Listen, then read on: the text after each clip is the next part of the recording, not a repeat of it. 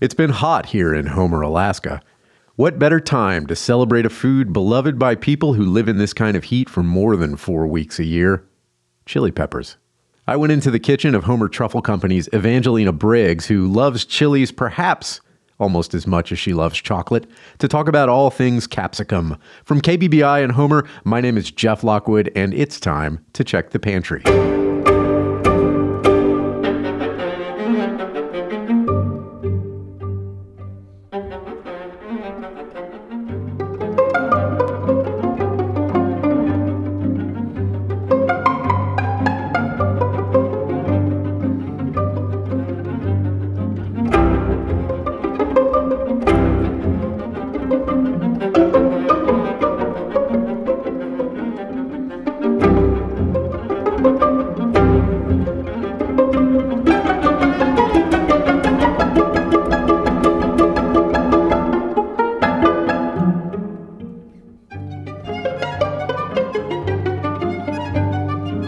The most important event in the history of food, at least in the historical era, was undoubtedly the Columbian Exchange, the transfer over a couple of centuries of ingredients between the Americas and Africa, Europe, and Asia. It utterly transformed the ecological and cultural background against which every single person lived. It introduced potatoes to Ireland, tomatoes to Italy, pigs to Mexico, horses to the Sioux, chocolate to Switzerland, vanilla to Madagascar, peanuts to Thailand, limes to Peru, and avocados to toast. Most of the foods that originated in the Americas ended up with specific regional appeals. Potatoes were loved across Europe but made little impact in the Middle East. Tomatoes were a hit in India, but a minor curiosity in China, where they became known as barbarian eggplant. Two New World crops, though, were enthusiastically adopted to some degree by pretty much everybody around the world who came across them. One, tobacco, has had mostly negative impact. The other, chili pepper, has enriched just about every cuisine in the world. Fruits in the genus Capsicum were domesticated in southern Mexico, Central America, and northern South America at least 5,000 years ago. The name chili derives from southern Mexico and became the dominant name throughout the world. In much of South America, the common name is ají, which originates in Peru. There are 5 domesticated cultivars in the Capsicum genus. 2, Capsicum baccatum and Capsicum pubescens, are grown almost exclusively in Peru and Bolivia. The other 3 species spread the widest. By far the most common is Capsicum annum, which among other peppers gives us jalapenos, cayennes, New Mexico chilies, Thai bird's eyes, poblanos, and bell peppers. Capsicum frutescens, whose fruits point towards the sky instead of hanging down, contains the African piri piri and the Filipino siling labuyo, though its most famous example is certainly the Tabasco. The final species, sometimes called the bonnet peppers due to their distinct shape, is Capsicum chinense, which a Dutch botanist erroneously believed to originate in China. These are the hot ones: habaneros, Scotch bonnets, and all their derivatives from ghost peppers to Carolina Reapers and whatever new insanely hot pepper has taken the top spot in the last 5 minutes, are all represented here. The chemical that burns the mouth and any other thin, sensitive membranes is called capsaicin. There are plenty of reasons proposed for why so many people love food that causes actual physical pain. Some claim the sweat hot peppers produce cools you down in a hot climate.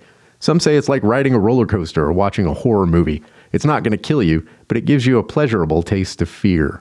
Some say it keeps you from eating too much. Some claim it directly stimulates endorphins. Interestingly, only mammals are affected by capsaicin. Birds aren't bothered at all.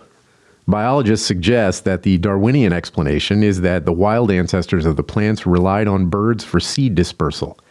Mammalian molars tend to crush the seeds beyond use, so the plant developed a chemical defense of its otherwise attractive fruits in order to reproduce.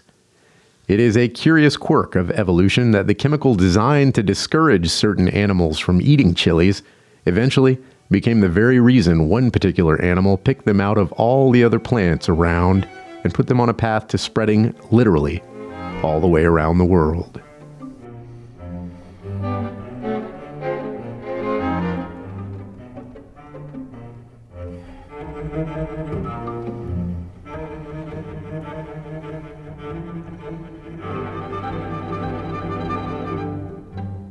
So I am here with Evangelina Briggs of Homer Truffle Company, and she is here to tell us about chiles. And why are you such an expert on chiles? It's because you come from Chile country. Well, some would say it's not the Chile country. It's a little further south than that. My family's from Mexico, and so our dishes are infused with chili peppers. Which part?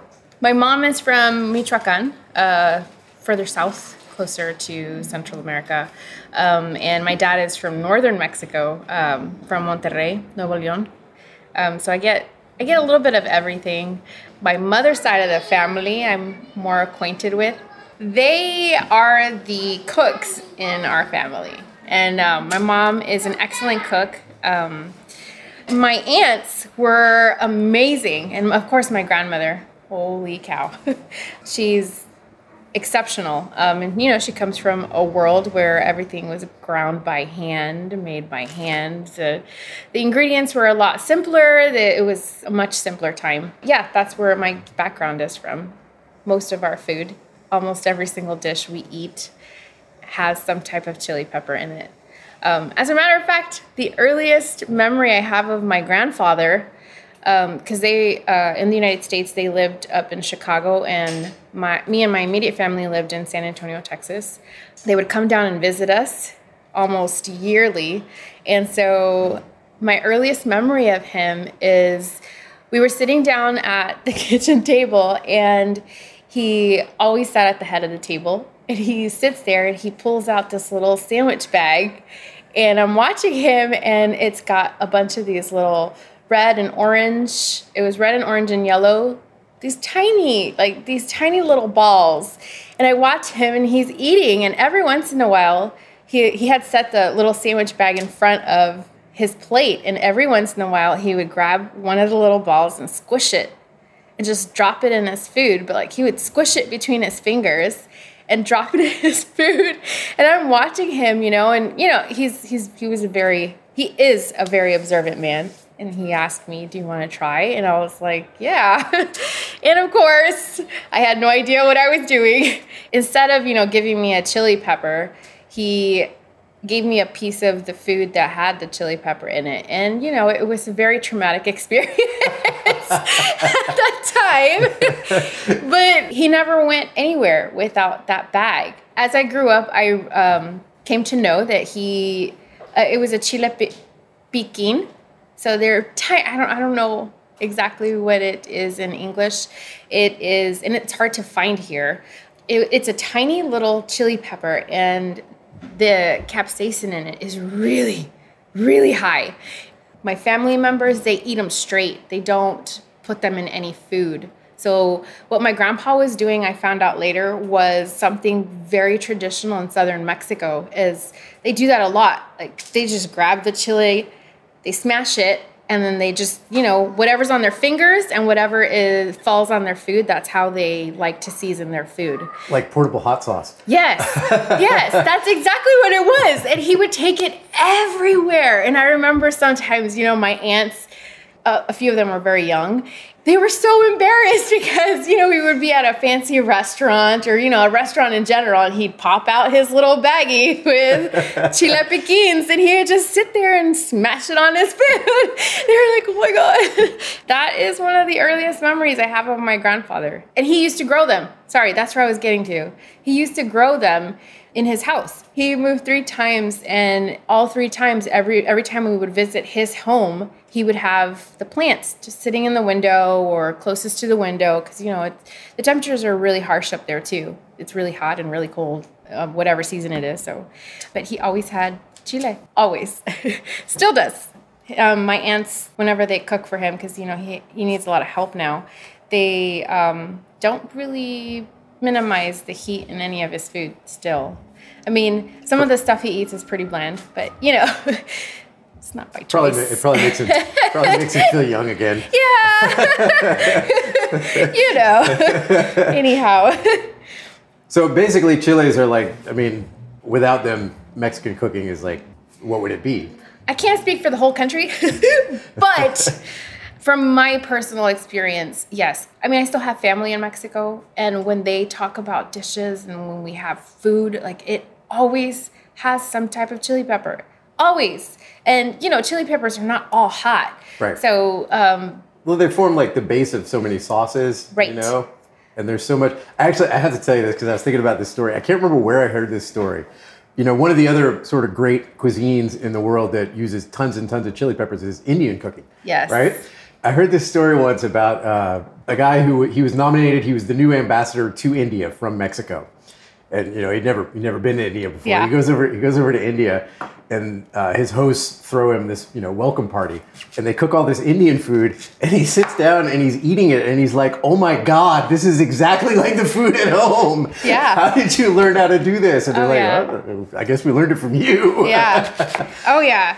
Indian food, when my culinary palate started expanding, I started exploring other food. Indian food was the easiest one I adapted to. And it was so seamless. Like, for me, the transition from Mexican food, the way I was eating it, to Indian food was just, it felt like I was home. I mean, there was certain ingredients like fennel seed. They use a lot of that. Right.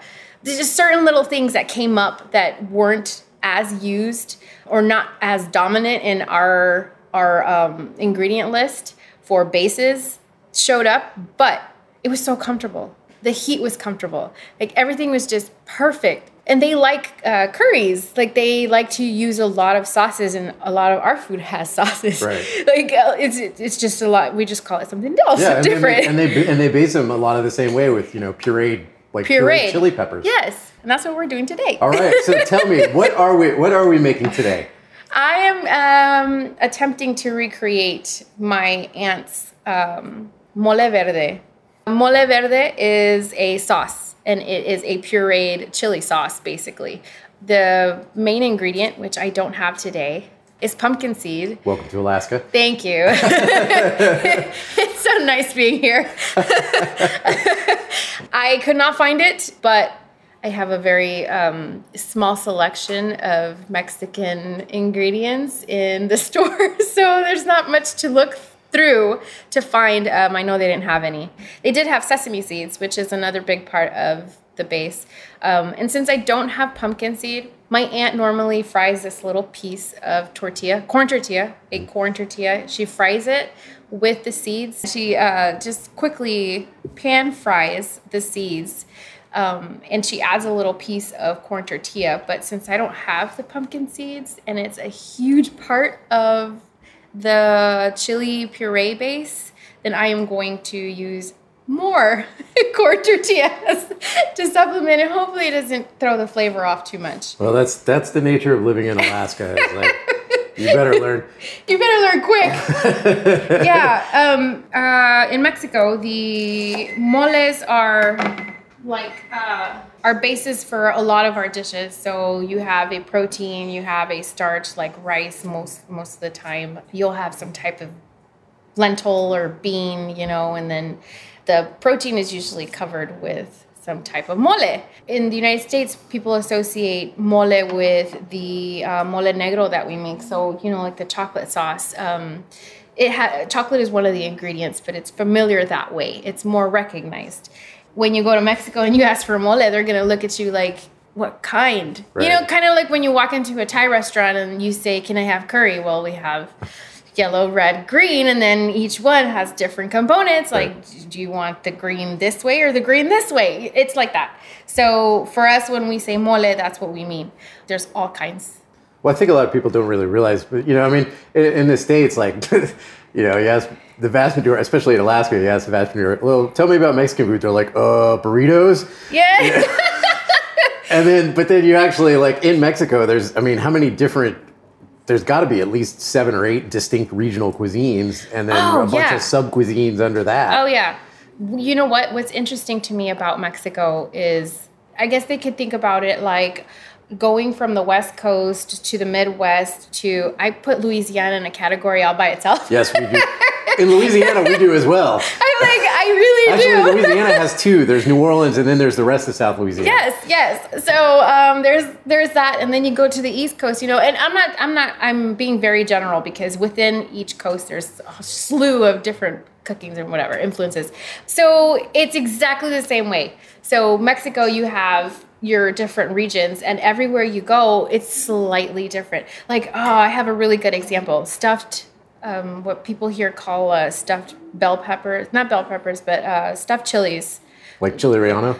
Yes, chile relleno. So I grew up eating chile relleno, and it was never breaded. And everywhere you go in the United States, Mexican restaurants, they bread the chile relleno, and I'm like, why? I don't like it, because to me, like the simpler the better, right? So right. It's the pure meat of the chili. That's just how I grew up. My family grew up eating it. But then you go to Mexico, and literally in Mexico, there's some places that'll bread it. It's not a thing. If it's not breaded, is it like broiled, or do they still deep fry it, or is it just? It is broiled. Or my grandma. Oh, I remember my grandma. My dad's side. She had this. I'm forgetting the word in English. She had this. Just say it in Spanish. It was like an asadero, but outside. Where people would barbecue, but it's not really barbecue. It's just like a pit in the ground, and it had a lot of ash. And she used to stick them in there. So after she prepared the meat, and she had already charred the pepper and then taken off the char skin, and then she would stuff them. She would rewrap them in foil and put them into the pit, and then covered. And then that's how they would cook all the way through, and just.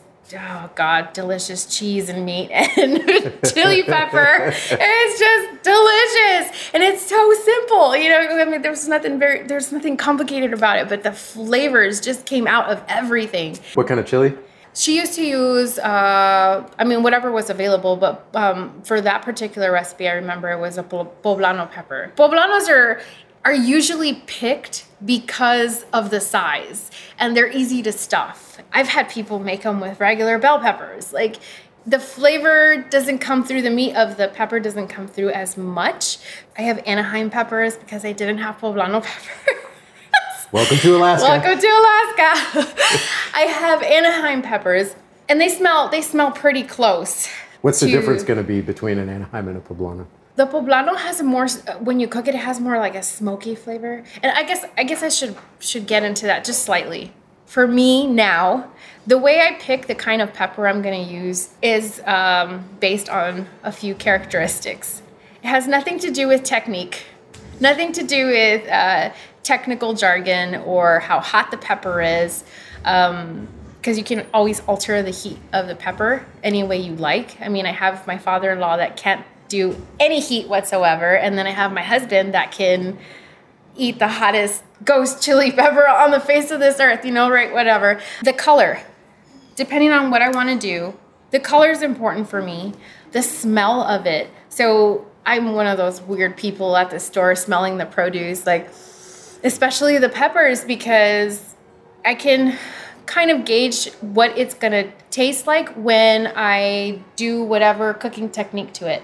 So my peppers, I love to either one, put them on the grill, or two, broil them in the oven. Sometimes I'll bake them depending on the softness that I want to get, but I love charring them, just absolutely charring them, because the flavor it's just so much more pronounced. I love the profiles of the chilies themselves. And so I haven't used Anaheim very often, but again, it doesn't smell too far off, and I can smell the heat just a little bit. So I'm excited about it. It's different. And I want to see what it's like. That's what it's like for us. The way we get to know a pepper is by just using it and experimenting with it. So pan fry it, you want to do all sorts of things, bake it, sear it, broil it, whatever you want. Like right now I have some pork tenderloin broiling in the oven because I wanted to put the sauce on top of it. And I did not do anything to that other than put some salt and pepper on it, throw some garlic cloves in there, and I threw a serrano cut open. So I just took off the stem and I cut open the serrano and I just laid it in there. Hopefully the tenderloin is going to start releasing juices, and it's going to broil in its own juices, and the juices are going to get infused with the serrano, and we're going to see how that turns out. I eat a lot of jalapenos, and serranos are what I cook with a lot, like for everyday dishes. So you use like jalapenos raw and serranos you cook with? Yes. So I like my raw jalapenos, and I like cooking with serranos. Jalapenos have, for me, a lighter bite. If I'm just looking for that extra heat, I can always just bite off a piece of it, versus serrano. It depends on how many seeds I leave in there, or the membrane, if I'm just like using it to infuse the broth, or using it to infuse a sauce, or I use the whole thing, and sometimes I'll just take out all the membrane and the seeds, and whatever heat is left in the meat of the serrano, that's as hot as it's going to be, and it's pretty mild for me. I keep saying that because, you know, some people just can't do it. Can't really do that. So I have the first part I'm going to do is broil. I said I had the pork tenderloin broiling in there. It's on high because I don't want to be here all day. I already have the oven set to broil. So I'm going to cut these up, and I'm going to leave a little bit of the seeds in maybe the Anaheim. I'm going to leave a little bit of the seeds in the Anaheim, but I'm going to de-seed the serranos because I want more of that. I don't know how to explain it. It's like it's a really much softer smell than the Anaheim. Oh yeah, the Anaheim's a lot sharper. Yes, and so I want the flavor of the serrano to come through, but the heat of the Anaheim to also come through. All right. And less of that flavor. So I'm going to de-seed those, and then I'm going to just put them on a baking sheet and pop them in the broiler for a couple of minutes. So I am taking off the stems, slicing them straight down the middle, and with a little coffee spoon, I'm just going to scrape out the membranes and the seeds. And, you know, for people who are new to heat de-seeding jalapenos, you should probably, or chili peppers, you should probably wear gloves. But if you're an old hand, your hands are already leathery, and you just want to lick your hands when you're eating, right? Just don't wipe your eyes. Yes, please don't. And, you know, if a little seed here and there stays in there, it's fine for me. There are so many chili peppers. The only way to really know is for you to eat it. Yeah, because sometimes even jalapenos can be... Yeah, I mean... What's the one... Isn't there a Japanese pepper where, like... Is it the shishito?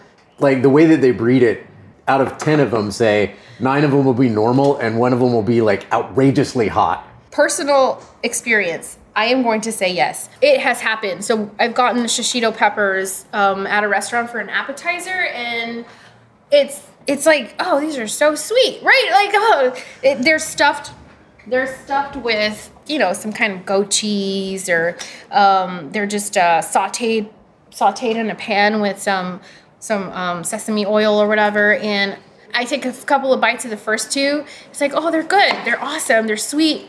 All of a sudden, the third one is like mouth on fire. I need some water. And I do water. I don't know what that thing is about the milk thing. I've never drank milk to make the heat in my mouth diminish. Well, they say it coats your taste buds and like stops the... Does it? That's what they say. Have you tried it? They say water makes it worse. Personally, I found that beer is the most effective. That sounds like a good idea. Listen. Okay, we are going to take a short break from the birthplace and home of chili cooking, Mexico, and we're going to go to one of the cuisines that was most enriched by getting chilies. This is a Chinese cuisine, one of the 2 main chili-loving regions in China. This is from Sichuan. So Sichuan is one of the 2 main chili-loving regions in China, the other being Hunan. This particular dish, this is a condiment that we're going to be making, and this is called chili oil. Chili oil is, as you might imagine, oil infused with chilies. Right off the bat, I don't have the actual chili that is used in Sichuan. In Sichuan, they use a chili that is called the Facing Heaven pepper. And the reason they call it that is because it points up instead of hanging down on the bush. So what I'm using today are dried Thai chilies. All it said on the package was product of Thailand. They just need to be a hot dried chili, because this heat is one part of the critical Szechuan flavor concept. It's how they organize flavor is around this particular principle, and it's called mala. And ma means hot, and la means numbing. So it's hot and numbing. And the heat comes from chilies, obviously. And the numbing comes from a spice that is unique to Szechuan called Sichuan pepper. It's not actually a pepper. I forget what particular species of plant it is, but it's a little bush, and the little bush has little fruits or little seeds. And the seeds have husks, and the husks give a quality. They numb the mouth. There's a fruitiness, like almost like a citrusiness to the flavor, but the really distinctive note of Sichuan peppercorns is that they numb your mouth. There's a tingling sensation. Mala is first you get the heat, and then after the heat comes the numbing. And so it's like this 1-2 punch of sensation. The simplest way to add it to even things that, don't necessarily contain it is with chili oil. Chili oil is made principally of dried chilies and Szechuan peppercorns. And there's some other stuff involved too. We'll get to that in a minute. So the first thing to do, Szechuan peppercorns, like a lot of dry spices, get toasted for a bit in, well, I'm using a skillet, but obviously in China they'd be using a wok. And I'm going to give a fair amount. So that's probably a little more than a tablespoon. I'm going to give it a little bit more, because you almost can't make this stuff too potent. And I also have my mortar and pestle, which I have put a pretty decent sized handful of dried Thai chilies in. Once my Szechuan peppercorns get fragrant in the skillet, I'm going to add them to the Thai chilies in the mortar and pestle. All right, so I've dumped them into my mortar and pestle with my good sized handful of dried Thai chilies.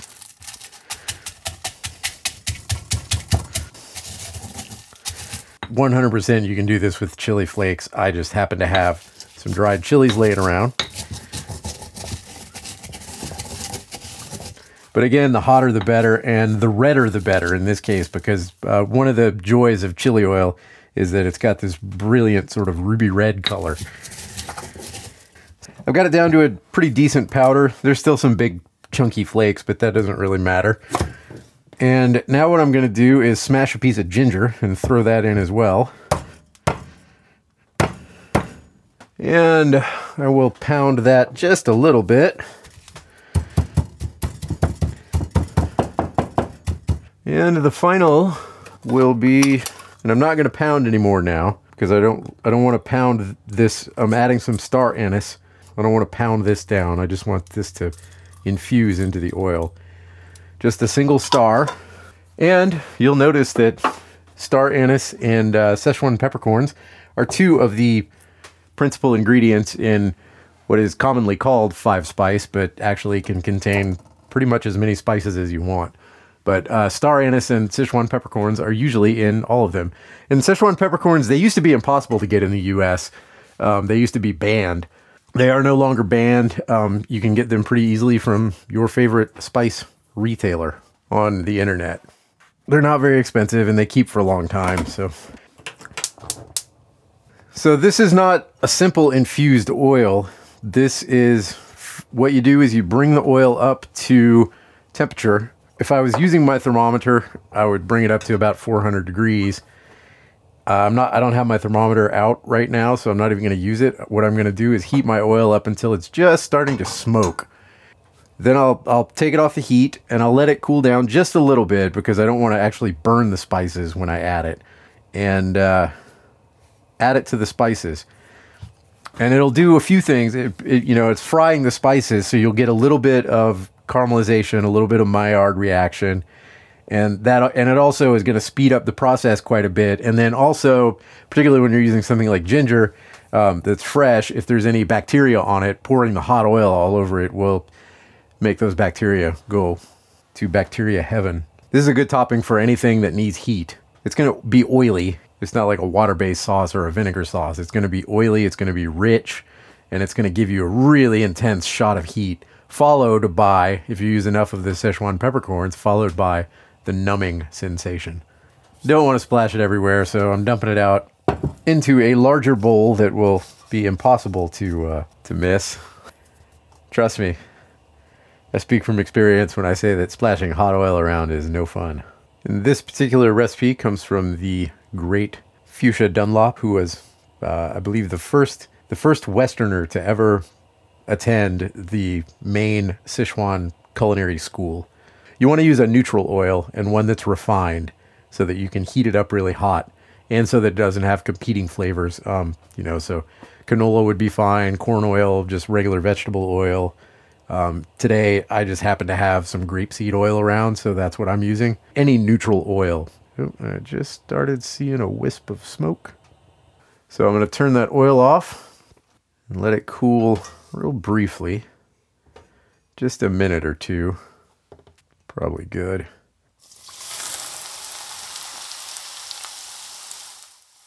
Yeah, that's really intense smelling. I can already see it's already turning a dark red. Yeah, it just has to sit now for a little while. I'll generally store these in the refrigerator just because typically for long storage of oil, particularly oil that's already been used, it stops it from becoming rancid so quickly. But yeah, this will keep for a while in the refrigerator. If you're in a fancy, expensive restaurant, then you can strain it out, but most home places just keep all the stuff in and pour that on. And if you want it to be a little more intensely hot, you can throw the peppers on there. And if you want it to be hot but a little mellower, then you can just use the oil. And that's it. Szechuan chili oil. Shortcut to Mala.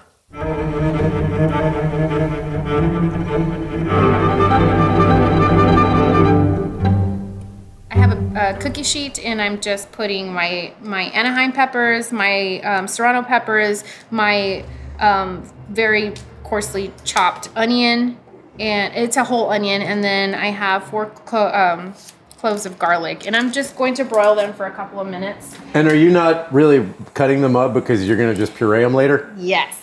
They're going into the blender. The blender? You don't have a molcajete? Some things you don't want to pick up from your grandmother. I would, but my time is so precious, and this stuff is so intense. If you ever have the ability to visit Mexico and go into the kitchen of somebody's grandma, do it, because then you'll see and appreciate all the hard work that goes into it. The ingredients are simple. There are not that many, but the way that they make the food is just so labor intensive. Labor intensive on our scale. To them, it's like easy day. Right. They do it every day, right? It's like, why don't you do it that way?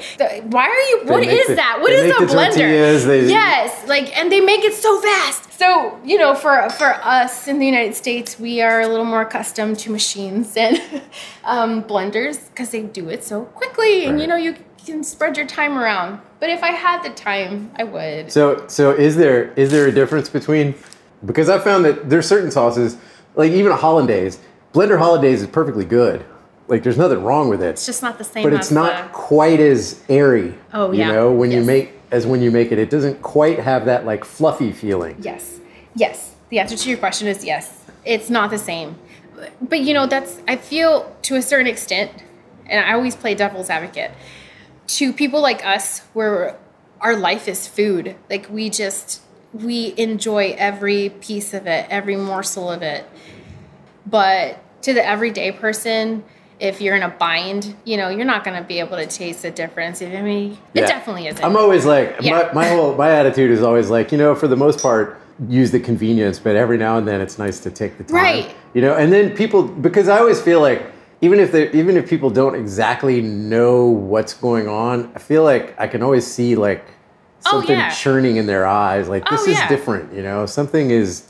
Oh, and I mean, come on. Like, if something as simple as frijoles de olla. So beans made on the stove, not even in a crock pot. I'm not talking about crock pot. I'm talking about like on the stove in a clay pot versus a can of beans that's already been cooked and prepared for you, and you just dump it in a saucepan and you put a little bit of ground seasonings in it and serve that. Which one, if you had a blind test, which one would people be like, oh my God, this tastes so much better?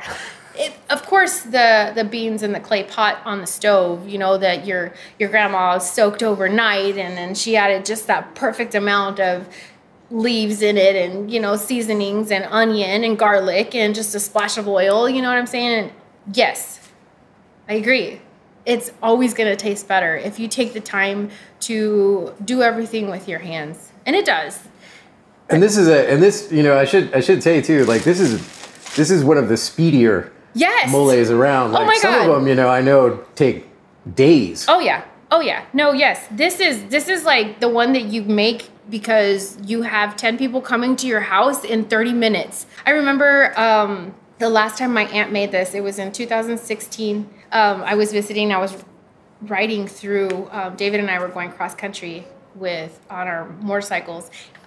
We stopped in Chicago to visit my family and see my grandparents. And my aunt was like, let's make let's cook out for everybody. I'm like, let's do it. And there's like 50 people in my family. And I was like, oh my gosh. She's like, don't worry, we're going to make mole verde.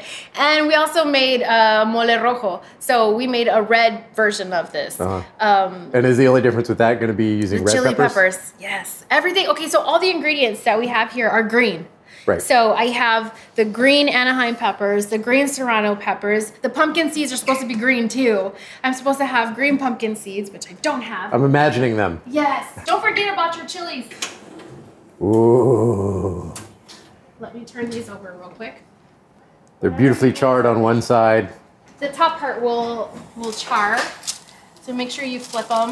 And if you're only doing a couple too, you can do them right over a gas flame. Oh, yeah. So again, that was just like 2 minutes. Yeah, not very long.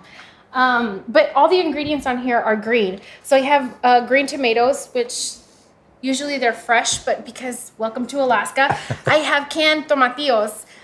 And canned tomatillos always have a lot of water, so you want to get as much water out of them as possible. So right now, right before I blend them, I'm going to smash it so a little bit more of that moisture comes out.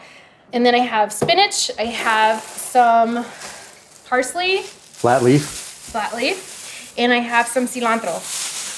Again, all of these ingredients are green.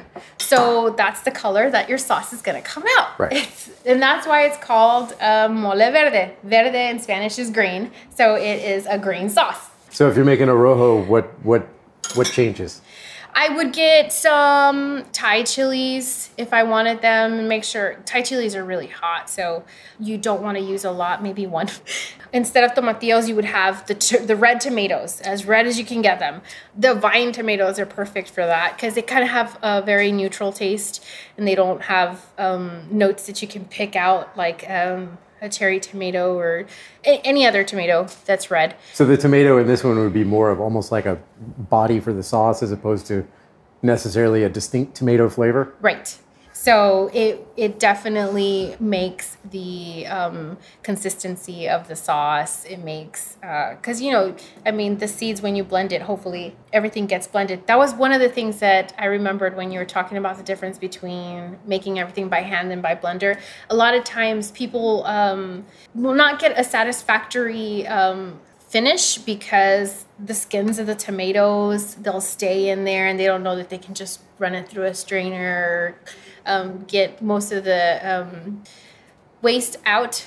It's not the same. They'll serve it like that, or, right. It's one of those things. But if you do it by hand, all that stuff gets pureed into it. Right. And you're literally smashing it all together in the texture of the molcajete. It's stone, and so you've got a really hard surface. You're rubbing into rock, and so it just makes a world of difference. Now what I want to do is toast my seeds with my tortilla because everything else is going to take almost no time whatsoever. I'm just stabbing the tomatillos to get a little bit more of that water out, but I am going to reuse the water. I'm going to start blending the tomatillos because as soon as the seeds and the tortillas are not going to need a lot of time, and as soon as that's done, you want to get it in there. So the peppers are all charred and black. Now you're going to steam them to get the skins off? Yes, just for a couple of minutes. Shouldn't take very long. For the serranos, I like to char them a little bit and leave the char on there so it'll keep that flavor mixed into the sauce. And that's just my personal preference. Again, I want the serrano flavor to come through more than the Anaheim. And that's why I love chili peppers, because you can do with them, they're a fruit and they're good for you. They're good for your digestive system, and you can do a slew of things with them. Like, it's just incredible, the type of stuff. So usually you would throw the pumpkin seeds and the sesame seeds in here with, my aunt, again, does a little piece of tortilla. So I'm going to do a little piece of tortilla. Is that just to get a bit of that corn flavor into it? Yeah. I have seen this done in so many dishes. Like, so many Mexican dishes where they just don't, like my mom, when she refries beans, she'll not only saute onions in the oil before she puts the beans in it, she'll put a piece of tortilla in it. You don't want these to burn. I usually do about 2 pinches of that, but I'm doing 3 because, again, I don't have my pumpkin seeds. This is the sesame seeds? These are the sesame seeds. And the pumpkin seeds, you use a lot of them. I'm so sad I don't have them. I'm so sad. Well, just imagine. Yeah. You have to use your imagination a lot when you're eating in Alaska. This is how it would have tasted. That's how cuisine moves forward. Is by using what's there. Right. So you want to get them a little brown, where most of them start looking a little brown, but not burnt. And these burn very easily. I had the heat about medium. And as soon as I saw my tortilla crisping, I put the tortilla in first. And as soon as I saw it crisping, then that's when I put these in here. Basically what you want to do is get the notes of the sesame seed to come out, and that doesn't take very much. The pumpkin seed has a much lighter flavor than the sesame seed. It's a big part of the consistency of the sauce, so I'm kind of scared about what we're gonna do here, Jeff. It might be a little thinner than usual. I'm scared, and I'm gonna be disappointed. That's all right. I can just edit out the disappointment. That's the magic of radio. Oh my God, this is too close to the cabinet. So you're frying some more tortillas. What is this for? I'm substituting for the pumpkin seed, so I'm going to try to give it some body. To try to get a thicker texture. Yes, I'm going to try to give it some body with the tortillas. And fried tortillas make everything taste better. I grew up in South Texas. In South Texas, it's a lot of Tex-Mex food, a blend of Mexican and Southern Texas cooking. People in San Antonio love their flour tortillas, and I do not. And don't get me wrong, they're delicious. They really are. I like to eat. I like to enjoy what I'm eating and not feel like I'm stuffing my face.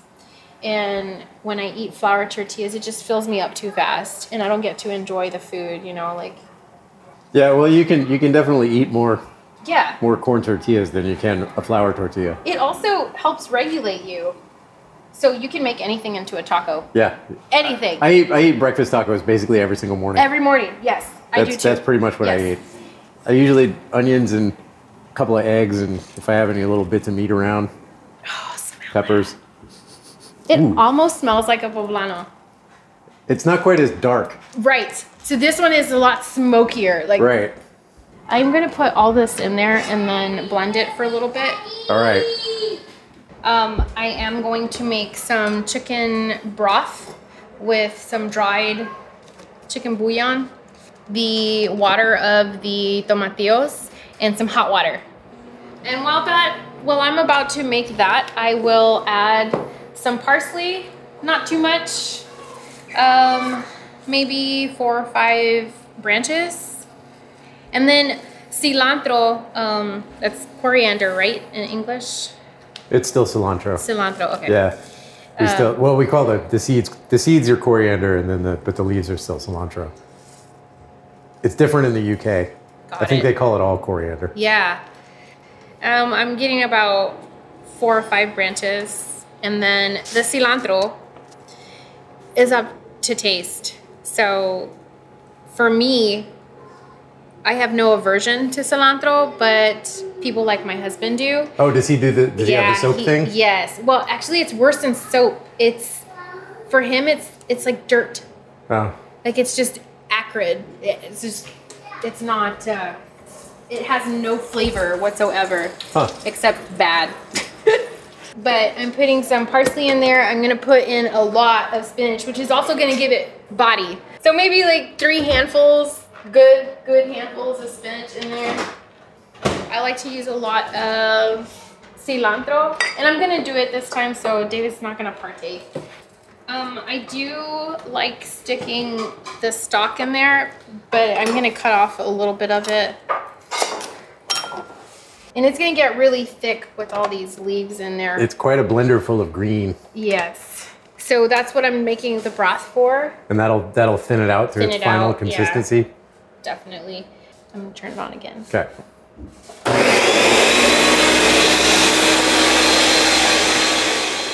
Okay, so we are just about there. Yes. I am about to put the seasonings, the chicken broth, and taste it to see where I want to balance it out and whatnot.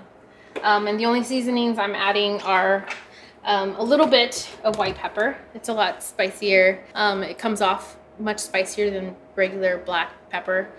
I do have a little bit of cumin, so that's going to add just a little bit of what I like to call pizzazz. That's good.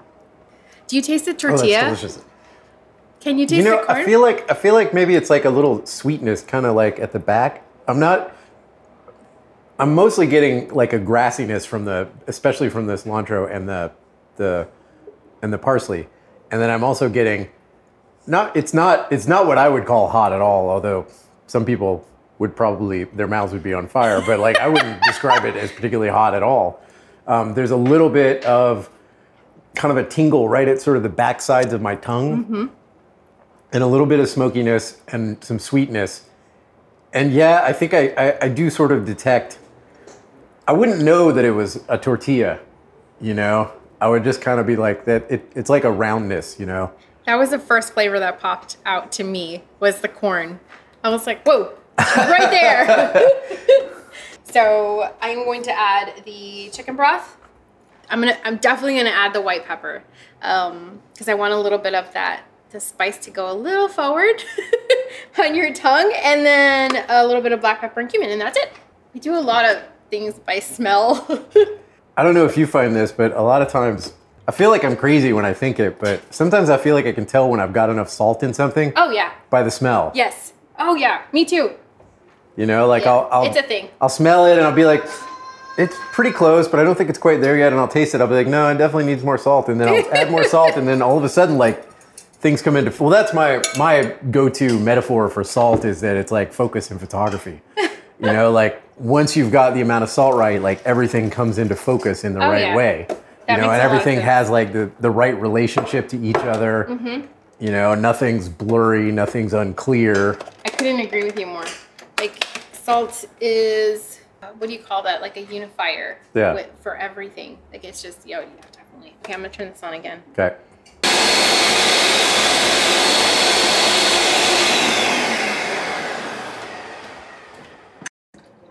And I'll let it go for a couple of, maybe like 2 minutes. And while it's doing that, I'm going to go ahead and cut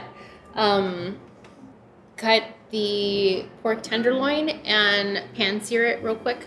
So the pan searing is more for the caramelization of the meat, not necessarily for the cooking. So I'm adding some salt. You know, in my excitement, I might have put too much cilantro. I don't think so. I just love it. It's good. I'm not even gonna lie. I love it so much.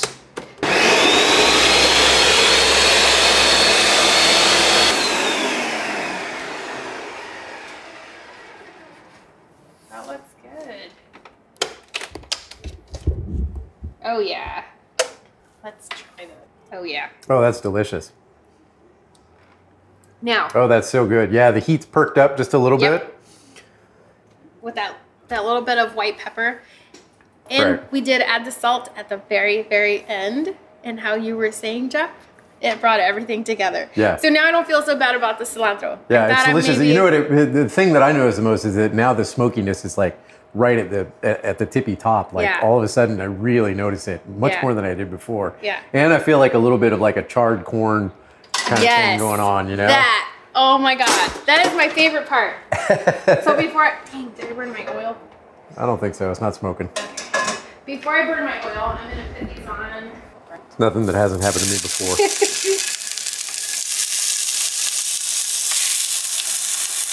And again, this isn't for cooking it, it's just to give it that caramelization and the browning.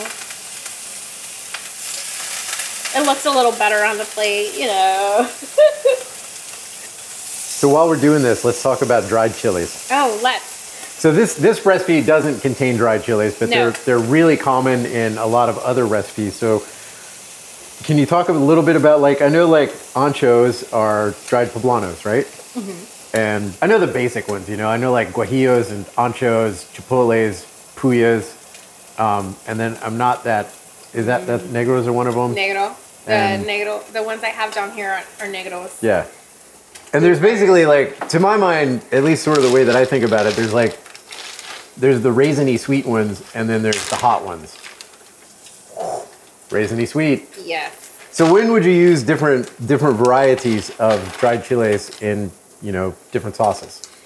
This, again, has everything to do with the flavor that you want pronounced and the color that you're working with. For me, this is not true for everybody. And so, Right. like when I make chicken tortilla soup, I use not only the chile de árbol, which is the dried red long peppers, but I also use an ancho pepper. I use both of them because the red dried pepper gives off the heat, while the ancho gives the smokiness and the color. So when you go to use dried chilies, because you know you generally you don't just throw them in dry. No. So what do you do to? You want to soak them. So, okay, my mom makes, and she's probably gonna hate me for saying this, but my mom makes the best, like 4-ingredient red salsa on the face of this earth, and she uses a microwave. That's all right. It's the best home chocolate melting tool. That's true. Just don't forget to have it on the right setting. Yes. Yeah, we talked about that in the chocolate episode. Yes. There's a disquisition on microwaves that Yes, you can yes. consult. So for her recipe, this is something she did all by herself because she was in a pinch and, you know, we didn't have a lot of money. And so what she did was she pan fried the dry red pepper, pan fried it like 3 seconds because they burn so fast. And then she puts the peppers, tomatoes, garlic in a plastic bag in the microwave for 1 minute. And then when it comes out of the microwave, you blend it. All you do is add salt, and that is it. Oh, that's 4 ingredients. There you go. So, Now, do you always toast your chilies? Because I know that's a big step in Indian cooking. All the dry spices, pretty much, including the chilies, get toasted in a dry pan. Is that the standard in Mexican cooking? I'm going to preface with, from my experience with my aunts and my grandmother, no. Okay. You can, if you want to heat them up before, you can, but most of the time they get put in really hot water, boiling water, to soften up. And then after they've been softened, that's when you use them in your recipes. And do you just treat them like a regular chili? Right. Take out all the seeds, cut off the stems? If that's what you so desire. Right. A lot of times we did not de-seed the, the chilies. Okay. That looks amazing. So, here is a steak knife, so you can try. Ooh. I'm gonna try too. It's just white rice with a little bit of... I'm from Louisiana. White rice is my favorite starch. Well, it's got a little bit of that chicken stock. Just a little. Yeah, it's so good. Like, the sweetness of the pork is like counteracted by, you know, the little bit, it's not like, again, I wouldn't say it's hot. I could imagine some people might, but I would have a hard time imagining anybody thinking that this was like blaringly spicy. Oh, no, yeah. This is not spicy at all. Yeah, you know what's really coming through now is the acidity from the tomatillos. Mm-hmm. That's what I'm getting that, like, with the pork and the sweetness, and then this little, right at the end, you know, it's after you swallow, there's like this sort of satisfying little tingle that you go, ah. Mm-hmm. So your grandfather would be taking out his little bag right now and popping one. What kind of chilies did he have? Chile piquin. Piquin. Oh, yeah. This would be like candy to him on the level of heat. Yeah. He'd be like, no le echaste chile. No le echaste chile. No pica. No pica. No. So what in general, like, obviously we're having this with pork right now, but what else would you serve this with? Anything. Anything. But our family likes chicken. And it honestly, without talking, it would have taken like 30 minutes. If that, yeah. No, Yeah. It was really simple. It's just, it sounds like it took a lot longer because I made you narrate the whole way through it. But I mean, honestly, like, I know we're kind of joking about Alaska and how difficult it is to get things, but really you could make this pretty easily. You know, you might have to substitute some of the peppers. And I feel like sometimes there are pumpkin seeds. I just don't think they're in an obvious place, and I don't think they're always there. Yeah. Do you have any final thoughts on chilies? Don't be scared of them, first of all. Play with the colors and the flavors and de-seeding, not de-seeding, taking off part of the seeds. But try it, because adding chilies to any dish is almost like putting up decorations for a party. That's what it makes your food feel like. And it's not just Mexican cuisine. It's anything. Right. Experiment. That's experiment. Chilies only bring color and life to food. That's my last word. Perfect.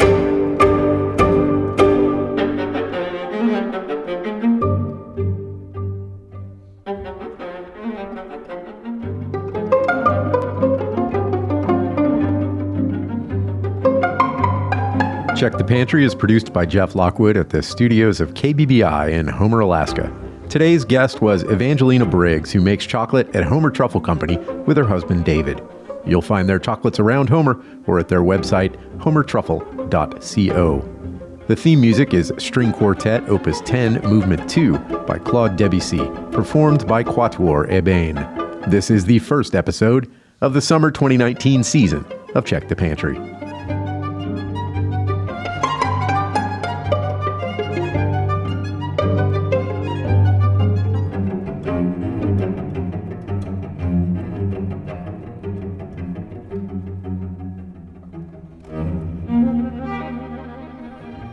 Your financial donation as a listener makes this and other KBBI programs possible. Visit the KBBI Public Radio website at kbbi.org/support to help produce programs like this.